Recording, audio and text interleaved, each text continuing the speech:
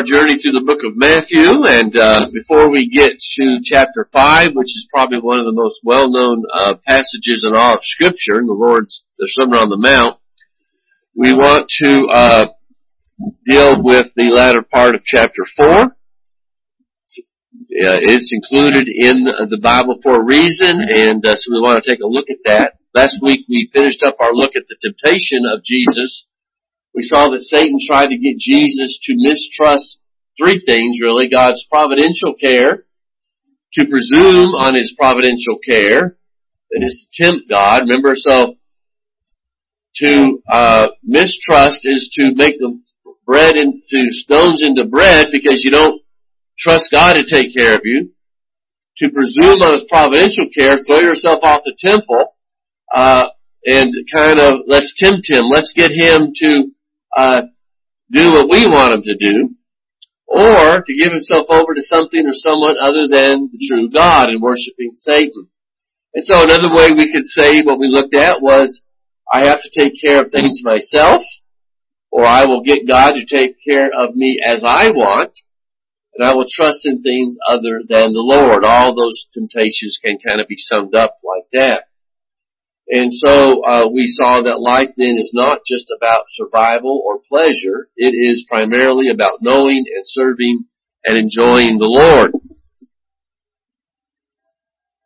And then we referred to 1 John 2:15, which I think kind of plays into this, as John talks about not to love the things of the world, not to love the world or the things of the world. If anyone loves the world, the love of the Father is not in him. For all that is in the world, that is, the desires of the flesh, the desires of the eyes, and the pride of life, is not from the Father, but from the world.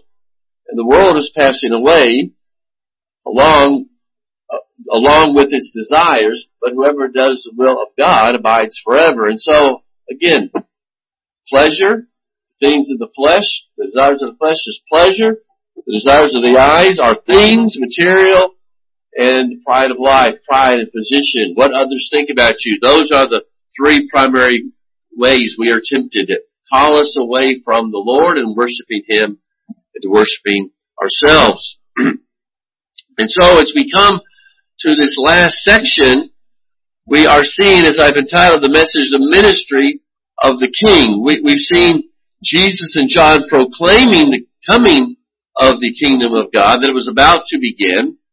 We saw also in the overall context, this is about kingdom then. It's about the coming of the kingdom. Now we're going to see the primary ministry of the kingdom and what the kingdom is all about. And then we're going to see, when we get to chapter 5, we're going to see examples of kingdom living, examples of those who are in the kingdom. So there's a flow to this. Verse 12 transitions us from John's ministry as the forerunner to Christ to the ministry of Christ Himself. It would appear that Jesus sees John's arrest as a sign that His ministry now is beginning, that John is being taken away. John will be beheaded. I think in chapter 11 we'll see that of John, or up that area of the book of Matthew. So he's being removed from the scene, and Jesus' ministry is now going to have the forefront. There is something else in chapter 12 that I think deserves comment. Elsewhere we read that John was imprisoned, and of course later executed, because he told Herod and his wife that they were living in adultery. That's what gave impetus to what happened here in verse 12 with John being arrested. Herod, this is not Herod the Great, but his son Herod, had his Herodias was the wife of his brother Philip, and he fell in love with her and got her to leave Philip and to live with him. I'm not sure if they ever got married, but I know to begin with they were just living together. And so we notice here that this is why John is in prison, and John is telling Herod that you're living in adultery.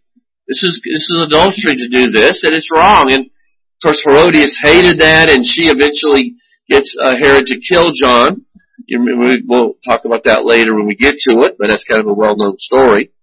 But my point here is that Jesus never told John that, hey, you know what? You don't need to make a big deal over that. Just calm down. There's no reason to be imprisoned and lose your head over this, literally. That you don't need to point that stuff out. Jesus doesn't chide John for that. And if it was good and God honored, because Jesus has nothing but good to say about John the Baptist, and so if it was good for John to speak out and even to die over the subject of here, in this case, adultery and marriage, and I'm not sure that it was ever an official divorce, but it's all really the same thing that's going on here. That we see here that God sees all this as pretty important, so much so that He's okay with John pointing this out and losing his life over it. And while divorce and remarriage and these things can sometimes be complicated, this is a clear case of right and wrong. And so my point here is that we need to keep this in mind, and that it is part of the calling of the Christian and certainly the church to speak out against sin. Because see, we're living in a day and age where the church is told to keep your mouth shut. Don't tell us that we're living in sin. That's hate speech. Well, if that's the case, then John and Jesus are guilty of hate speech. But as we know, it is the most loving thing you can do to point out the fact that, God hates this, and that though He says that those who do this are going to end up under His judgment in hell. And so let me tell you very lovingly that there is a way of escape from the wrath of God. That's not hate speech. That's what we've been called to do. And there's a lot of churches out there who have completely abandoned all that and think that it is their job to invite people in to the church, tell them that God loves them no matter what they're doing, and not to call them to repent. And I've seen examples of that. I know examples of that. And we need to be careful about that because they've lost their way. The sinners, and we're all sinners, I understand that. We all at one point had to be called out of that and to repent of our sin and to come to Christ and to forsake our sin as best as we are able. Not that God doesn't care what we're doing, that He loves us anyway. Because He's going to cast such people into hell someday. And that's what the Bible teaches. And so we need to be careful about that. So I thought I'd just point that out. There's a prime example where they understood it was not their job to just let people do whatever they wanted to do and never warn them of the wrath to come. Another thing here then that I want to point out, and I know that's probably not easy for anybody to see. I don't really know what else to do about it. But this is a picture of Palestine in Jesus' day. And since we're going to be talking a little bit about this, Judea was down here. This is where Jerusalem is. Up here is Samaria. Remember, the Samaritans were kind of the mixed breed where the Assyrians brought in people from other nations when they carried off Israel and had them intermixed with the people they left. They were kind of half-breeds, and the Jews considered them dogs and wanted no part of them. And that's Samaria. And then up here is Galilee, which is where Jesus is going to go and start His ministry that we're going to read about today. Over here is the Decapolis, the 10 cities is where they get the name. That was over there. And so that's kind of the area here. And just to kind of keep that in mind, because Jesus, remember in John, Jesus leaves and he goes, he says, I must needs go through Samaria when He wanted to go to Galilee.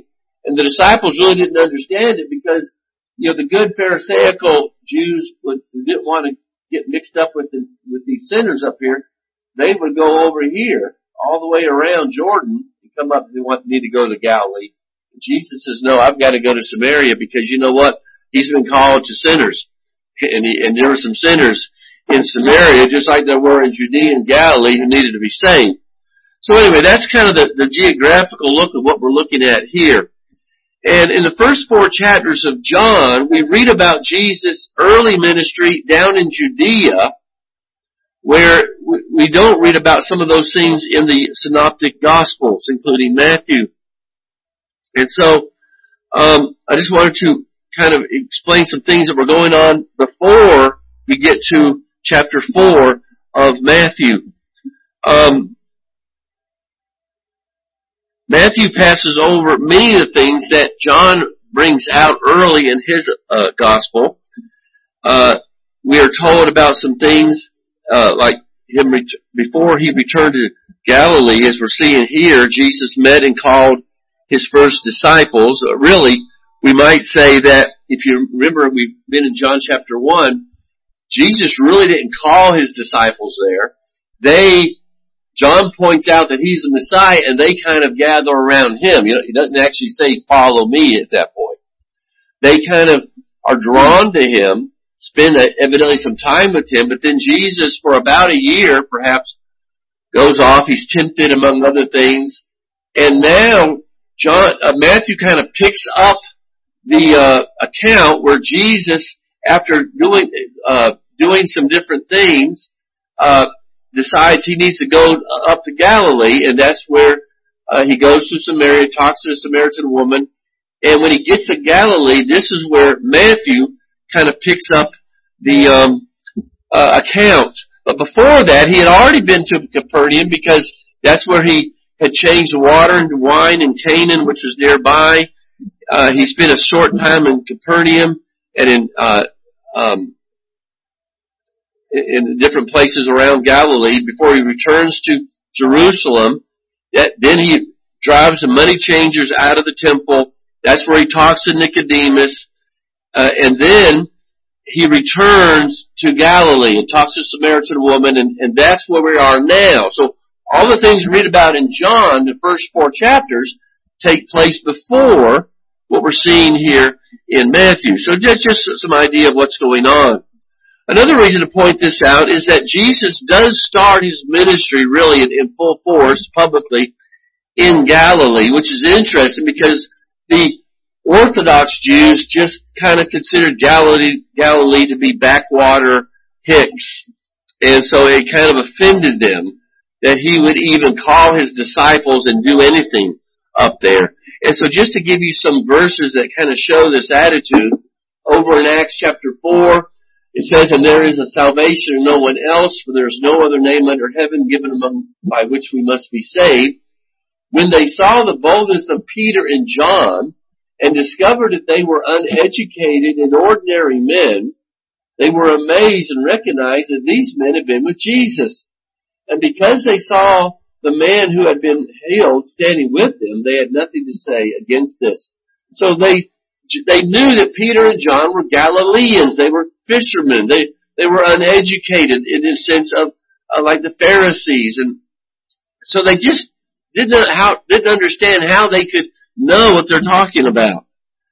Over in Matthew chapter 27, many women who had followed Jesus from Galilee and given him support were also there, watching from a distance.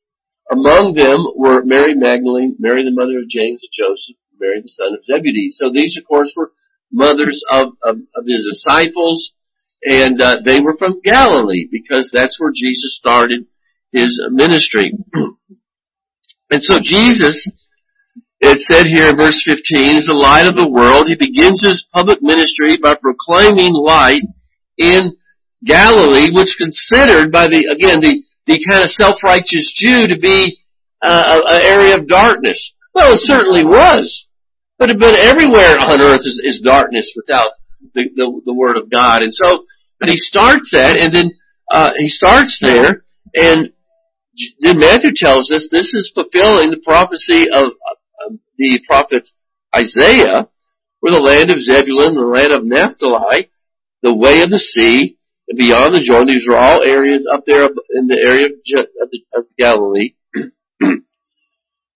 Galilee of the Gentiles, because it had a heavy Gentile population, which is another reason why the Jews really didn't care for it. The people dwelling in darkness have seen a great light. So, of course, that light is Jesus. And of course, it goes on to say, for those dwelling in the region, the shadow of death, on them a light is dawned. And so what we're kind of seeing is just a little picture of what the gospel does. Because as I was praying earlier, we once were in the land of darkness, in our sin. And Jesus shone that light and He brought us out. He forgave us of our sins. And He gave us light and a new nature. So you kind of see a picture of the gospel going on there. And so then in verse 17, it says that from that time on, Jesus began to preach, saying, repent, for the kingdom of heaven is at hand. So now he publicly starts doing what John the Baptist does, going out and preaching the kingdom. So that's the context, the preaching of the kingdom. And of course, just like John, it is done through repentance.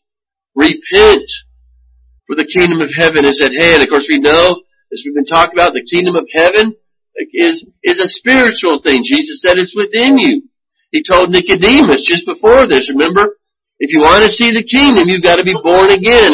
It's a spiritual thing. It's not here. It's not there. And so Jesus, in keeping with what John did, does the same thing. So we can stop here, though, and a couple of things to point out in verses 17 through 19 is that as he goes, while he's doing this, one day he walks by the Sea of Galilee and he sees these disciples, and he already knew them, as we saw in John. They had spent some time with him. They're back fishing because that was their livelihood. And now he calls them permanently. And he says, I'm going to make you fishers of men. You're fishing, that's all well and good. I'm now going to call you to make you fishers of men, of course. And so it says they dropped their nets and they walked away and they followed Christ from that time on. They left their boats, they left their fathers, they left that. They became disciples at this point full time. And so, as a church, we might keep in mind that the gospel is the central message that we are to proclaim. If you're a disciple of Christ, you're a fisher of men. Now, we're not all disciples, we're not all apostles. They had a special calling, a special work that passed away when they passed away. But obviously, in the Great Commission, we know that the church is called to carry on the work of proclaiming the gospel throughout the whole world. That's our primary motivation. Christ's motivation to His disciples is that people are dying in their sins. They're facing eternity in hell. And of that mission, the apostles never were sidetracked. Never sidetracked into thinking that the church had any other purpose than that. Calling sinners out of darkness. Teaching them the Word of God. Making disciples of the nations. That's why we're here. We're not here to be charities. Doesn't mean that we can't be charities. Doesn't mean that we can't have our hand in some of those things. But we're here to preach the gospel. We're here to reach the lost. And we got to be very careful about losing the way, because many churches have. They become social organizations. They become charitable organizations. But you can't find the Word of God being proclaimed there. John MacArthur has that he tells an interesting story that illustrates this, I think, very well. That there used to be, long ago, on the East Coast, an area where there were many shipwrecks, and a few people got together, and they built a little hut with some supplies, and anytime, they had a couple of boats, little boats there, and anytime they knew of a shipwreck, they would go, and they would try to save as many people as they could. And as people began to see this work, they began to be attracted to it. They started supporting it. They eventually built a little bit bigger of a building, and they put some hospital beds in there, and they brought supplies in. They got them better boats so that they could do a better work. And eventually, they kept upgrading the building, and people started coming and socializing there together. And they even had a boat that they put where they met to kind of remind them, and they had, decorations about saving people's lives and so forth. And eventually, though, one day they had several people come in who had been shipwrecked, and they had to bring them in, and they were cold and they were wet and in poor health, and they brought them in to take care of them. And some of the people who gathered there, who were members of this little organization, well, this is what makes us uncomfortable. So they built a shower outside, said, make sure you clean these people up before you bring them in here, you know. And so it grew and it grew, and finally they just quit supporting the ministry of saving people's lives entirely. And the people who didn't like that, they went off and they started another little rescue mission thing, and they started doing the work, and eventually that would grow, and they had the same problem. People said, well, we just want to have a nice club here. And they didn't want to see all this other stuff going on. And of course his point was that's exactly what happens with churches. They get so fancy that they don't want to see people come in who lives are ruined. And we want the right kind of people. I used to have a man in my first church who, I believe he was saved. I believe he's in heaven right now. But I think he had a struggle with that. He would pray almost every time he would pray. He would say, Lord, send us the right kind of people. And I used to think, what in the world are you talking about? Who's the right kind of person? I'm not 100% sure. It could be that he wanted, you know, he was a little bit of a racist. You know, he was down south. He was a little bit of a racist. And I think he just is careful about who we let in this church. It's eventually why we had caused some problems. One reason why I ended up leaving. So we got to be careful here. We're here to reach all people, and there's no one out there who you're any better than, and you're just as bad a sinner. But sometimes we lose our way. We lose our relevancy as Christians. So one thing this illustration reminds us is that this is God's kingdom, and the strong gives themselves up for the weak. Jesus made himself of no reputation. Jesus, who was the second person of the Godhead, became a man and was born in humble circumstances and served. He said, I came to serve, not to be served. The natural man teaches that it's the survival of the fittest. But that's contrary to God's way. Later on, Jesus will tell us that if you're going to be great in the kingdom, you're going to serve. Because if you don't, you're going to be the least in the kingdom. And societies that buy into the idea of survival of the fittest cannot stand. But you think of the Third Reich, right? You know, they were the Aryan race. They were better than everybody else. So let's say for argument's sake that the Aryans are the epitome of the human race. Does that mean then that they are to wipe out everybody else?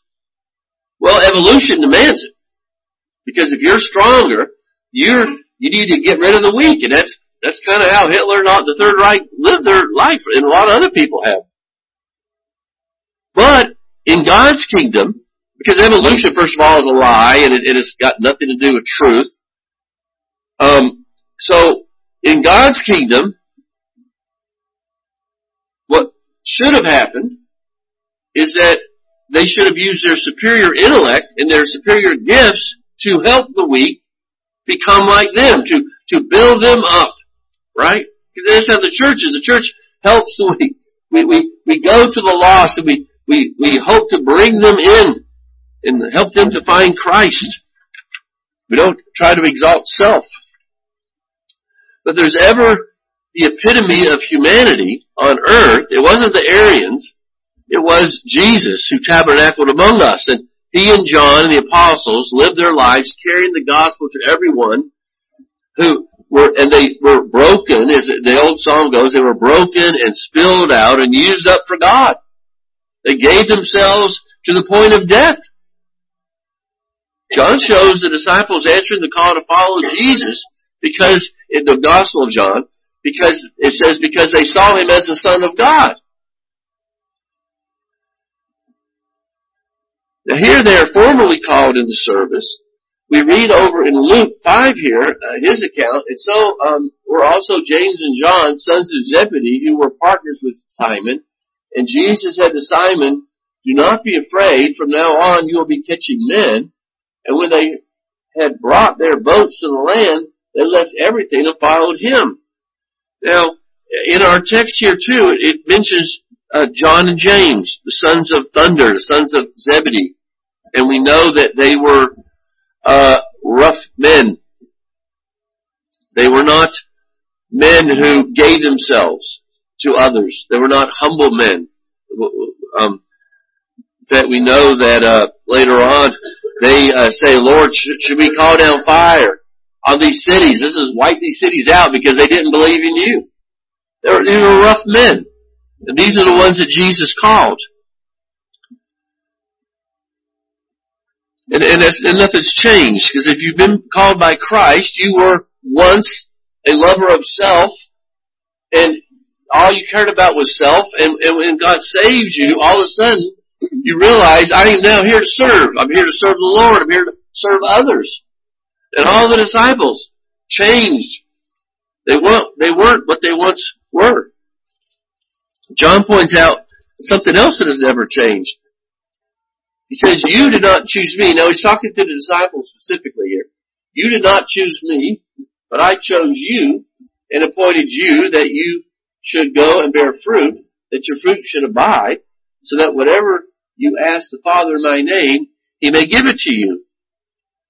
So we see here that salvation is a sovereign work of God. What we see there is that the disciples that one day say, I think we will be disciples.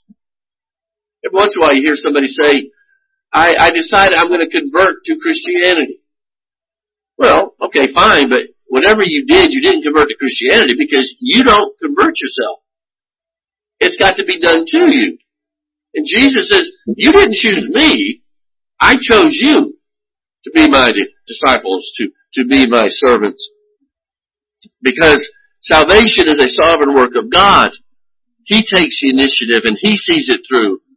He doesn't just open up our eyes so that we can decide whether we will choose Him or not. He chooses us as a sovereign God.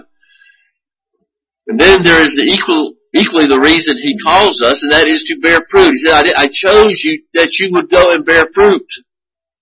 And fruit in the Scriptures is always Christ-likeness, the fruit of the Spirit.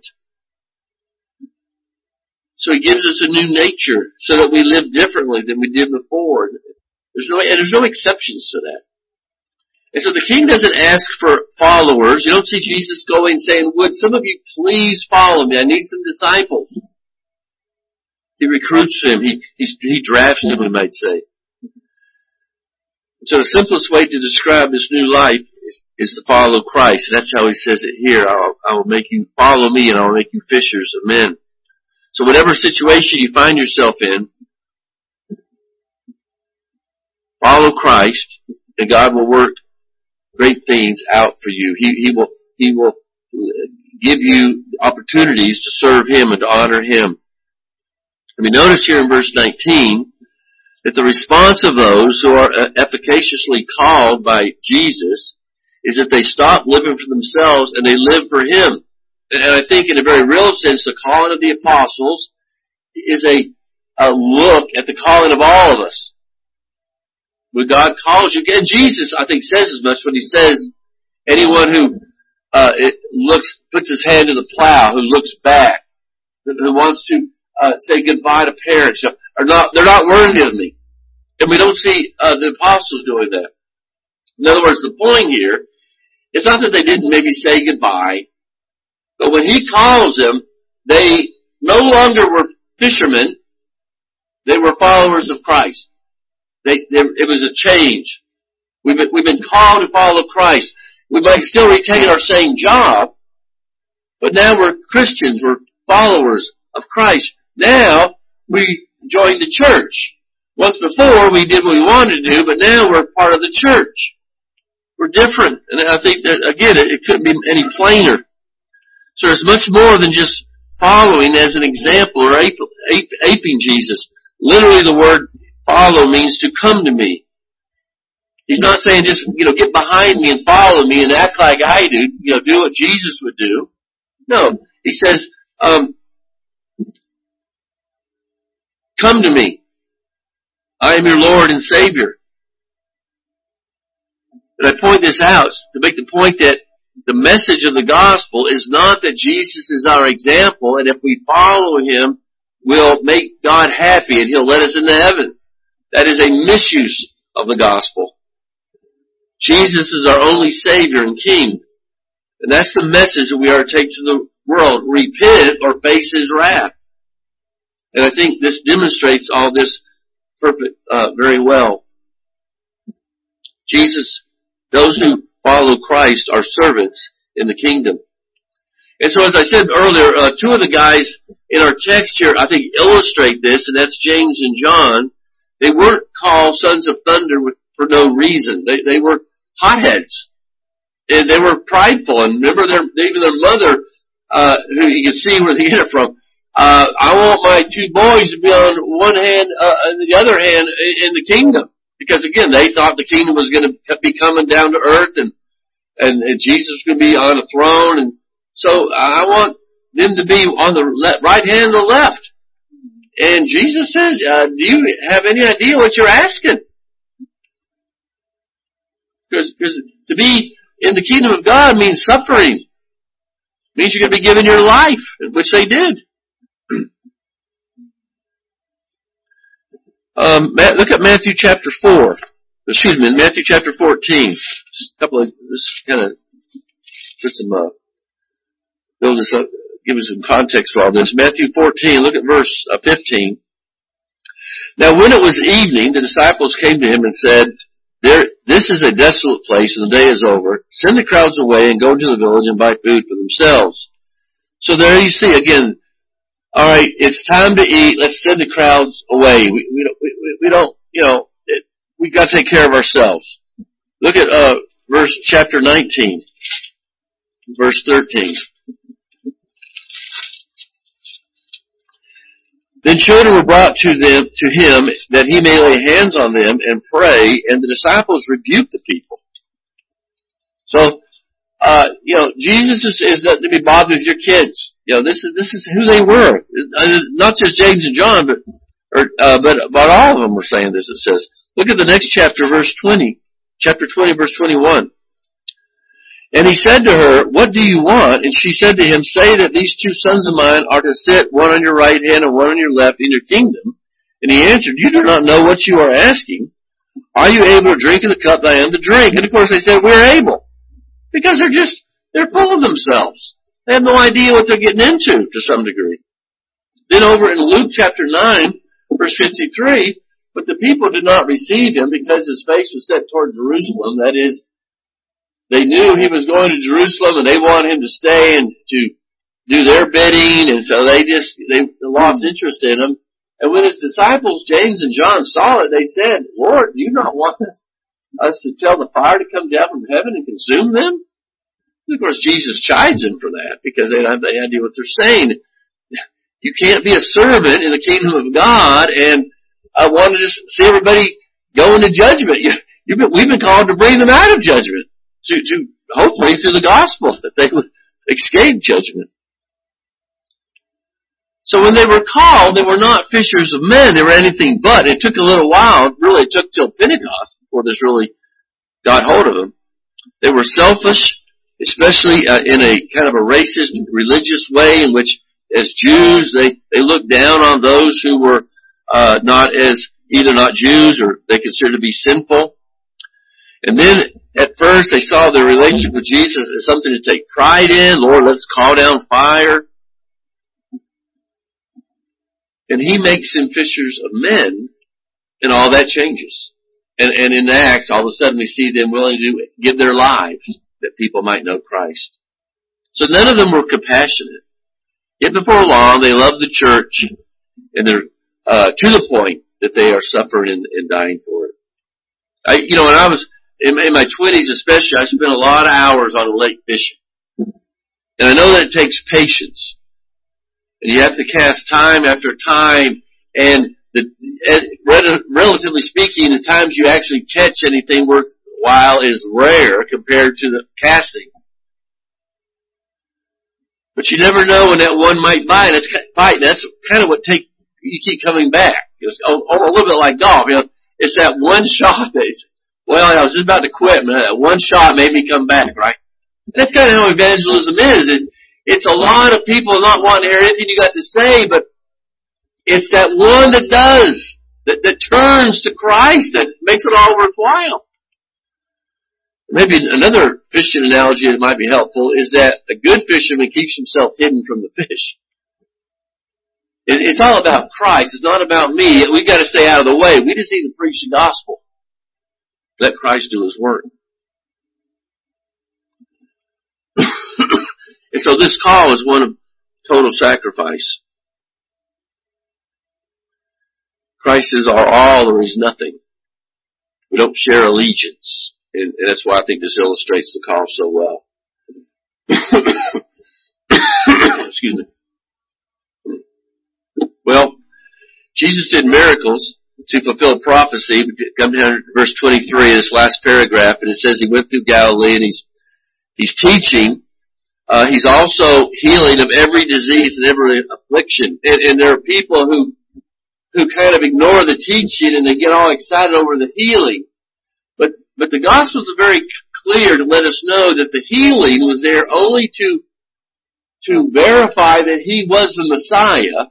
But the important thing is preaching, preaching the gospel. It's not about the healing. And we see this like in John 5:36. But the testimony that I have is greater than that of John. For the works that the Father has given me to accomplish, the very works that I am doing bear witness about me that the Father has sent me. So that's the purpose of the healing. Not to make everybody feel better, be healthier, but to point to Jesus Christ.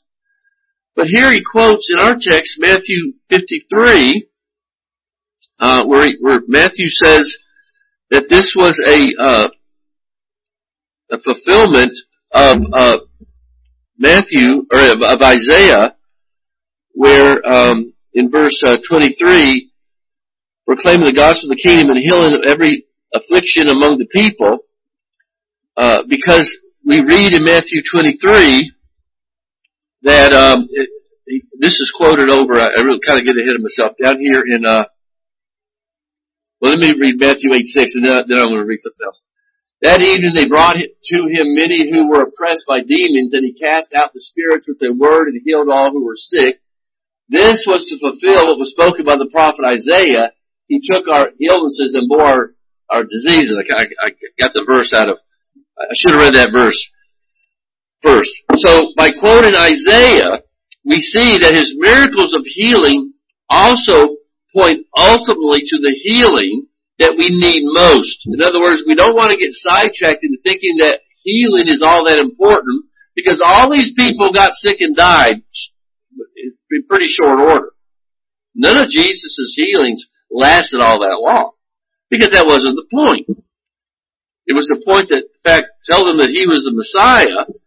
And as Isaiah, I think, points out, when it says that He, by His suffering we are healed, by His stripes we are healed, it's not that we are healed physically, but we're healed from our sin. That's kind of the whole point. In the health and wealth gospel, I've got it completely backwards. The cross isn't, Christ had died on the cross so that we could be healed from our physical suffering in this life. It's to heal us from our sin. Ultimately, we shall be healed from all our diseases, but that's in heaven, not now.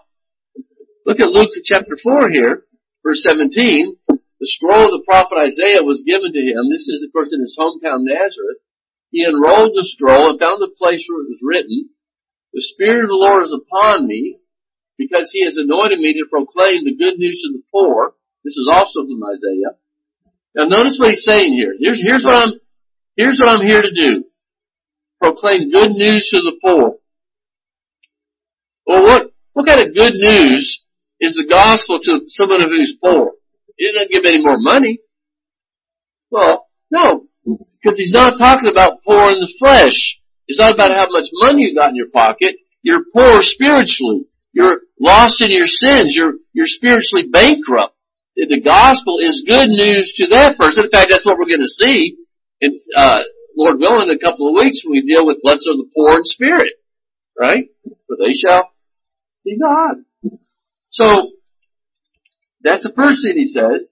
Isaiah goes on to say, He has sent me to proclaim liberty to captives. Again, now in that context, it's not that Jesus went around and freed anybody from the prisons, because he didn't.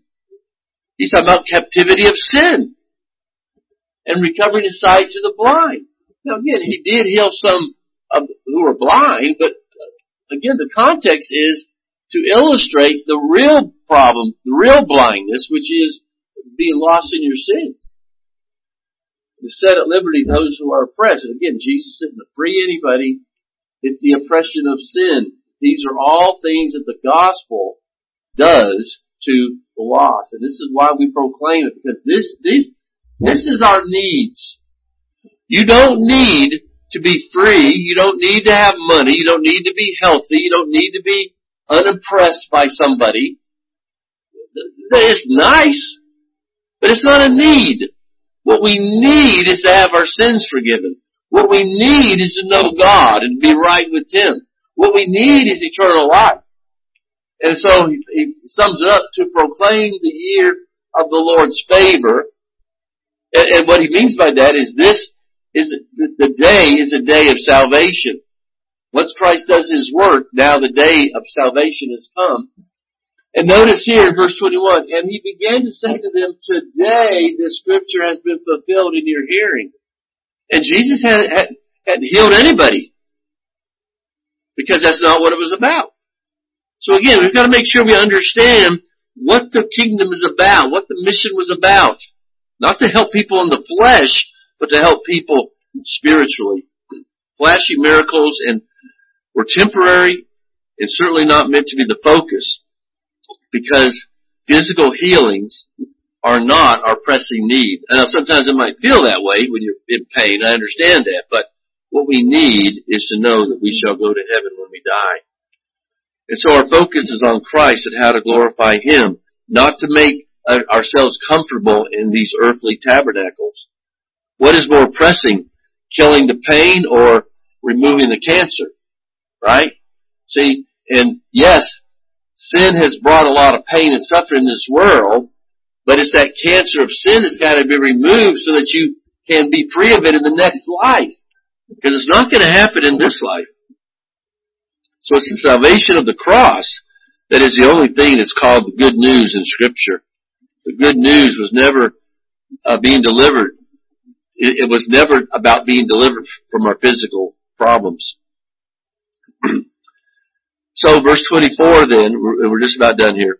All these diseases were healed, just like every spiritual need will be met. I think when it says that Jesus healed all of them, clearly it doesn't mean everybody or everything, but the emphasis there is that Jesus, when He does His work, takes care of everything. When He saves us, we'll be completely healed.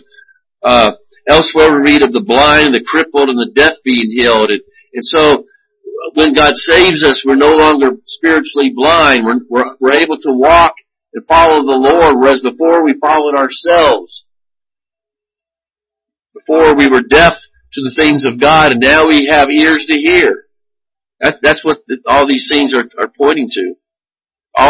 This points to the spiritual depravity that sin brings upon us. And so I hope that's good news to you. I hope that you're saying, well, I'm kind of tempted to go down to the church down there that has these healings and all this kind of stuff, because that's kind of what excites me. Well, forget the fact that none of it's real. I hope that the gospel is what excites you, and that you treat the Word of God as something that you enjoy, that you understand that what I need is to know more about Jesus. I don't need to get my flesh all excited.